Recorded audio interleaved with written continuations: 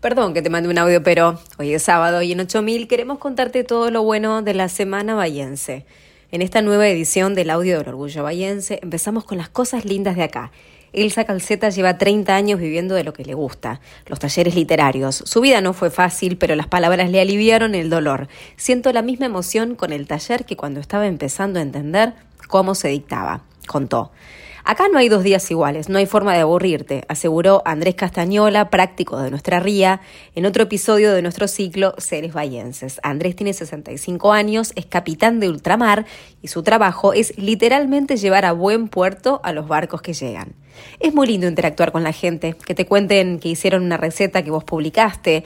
Hay que tener constancia y dedicarle tiempo, dijo el influencer local Martín Arroyuelo. Tiene 176.000 seguidores en Instagram.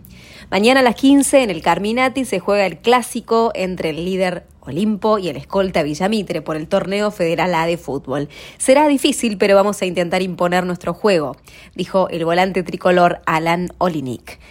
Mientras que el goleador aurinegro, Luis Vila, afirmó, estamos preparados. Ahora vamos con nuestros infaltables toques de orgullo bahiense. Investigadores de la UNS participan en la creación de un método para ayudar a reducir la pobreza a través de una efectiva política fiscal. Trabajan María Emma Santos y Maximiliano Miranda Zanetti junto con Nora Lustig, directora del Commitment to Equity Institute de la Universidad de Tulane. El bahiense Damián Uriarte recibió un premio de la UNS tras lograr un 10 de promedio en su doctorado de química. Fuimos el equipo que mejor jugó, dijo el DT de la selección bahiense de hockey masculino, Raúl Moya, tras obtener el bronce en el campeonato argentino. En rugby, el Nacional celebró su segundo título consecutivo en el regional Pampeano C. Agustina Cavalli nos representará en BMX en el certamen internacional que se desarrolla en Escocia. Agus se encuentra 26ª en el ranking absoluto y viene de alcanzar una semifinal de Copa del Mundo.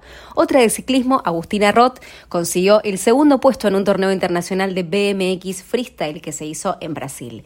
Tendremos 5 representantes en el Panamericano de Softball Sub-18 en Colombia, los jugadores Franco Paz y Tomás Pintos y los miembros del cuerpo técnico Rafael Salguero, Pablo Seguí y Nicolás Jiménez.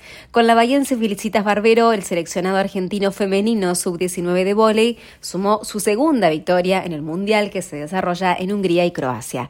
Nuestro Lucio Redivo anotó el triple de la victoria de Argentina sobre Venezuela en uno de los amistosos disputados en Alicante. La albiceleste se prepara para tratar de clasificar a los Juegos de París 2024. Bueno, eso es todo por hoy. Ya sabéis, nos ubicás en la página 8000.ar, en las redes como @8000bahía y en el email orgullobahiense@gmail.com. Soy Agustina Arias y me despido. Gracias por estar ahí.